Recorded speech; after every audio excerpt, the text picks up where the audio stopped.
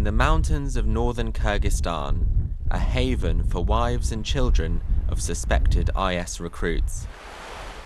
It could not look more different to the dry and dusty, overcrowded camps in northern Syria, where they've spent the best part of half a decade bound by foreign borders and foreign values.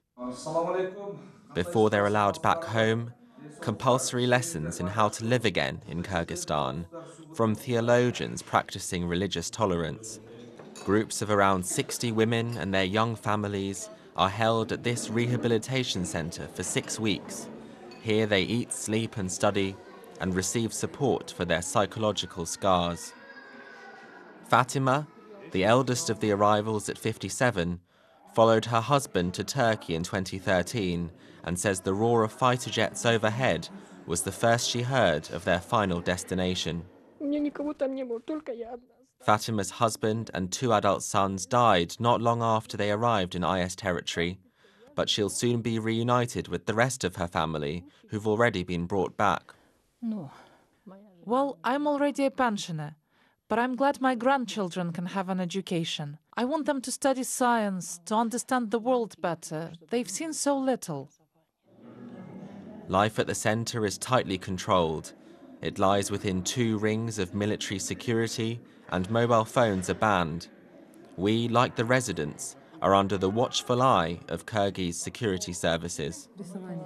If rehabilitation is hard, for some families reintegration is even tougher. Elmira says she was tricked into traveling to Syria 4 days after her 18th birthday by a man she met online. Now 27 and a mother, she faces a new difficulty, feeling accepted in the community. It isn't pleasant. A lot of us don't understand why they're afraid of us. We are afraid of them.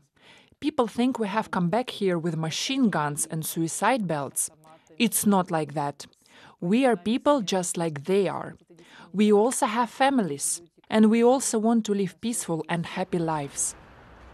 Large parts of the population of Kyrgyzstan, where 90% identify as Muslim, are fearful of radicalization in the country.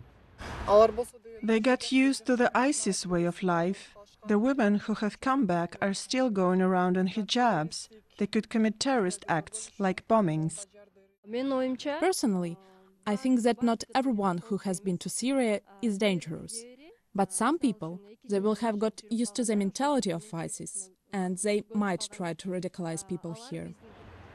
Despite these fears, and after years of fiery debate, Kyrgyzstan is now a world leader in terms of IS repatriations. The government hopes this policy will show it is a tolerant country. Our kind of Islam is not radical. We are a small nation that needs to take care of each other, even of those who commit mistakes. Back in the land they longed for, the returning women and their children are shouldering the burden of their misjudgments. But unlike nearly 50,000 people from around the world still trapped in Syrian camps, they have a second chance in life.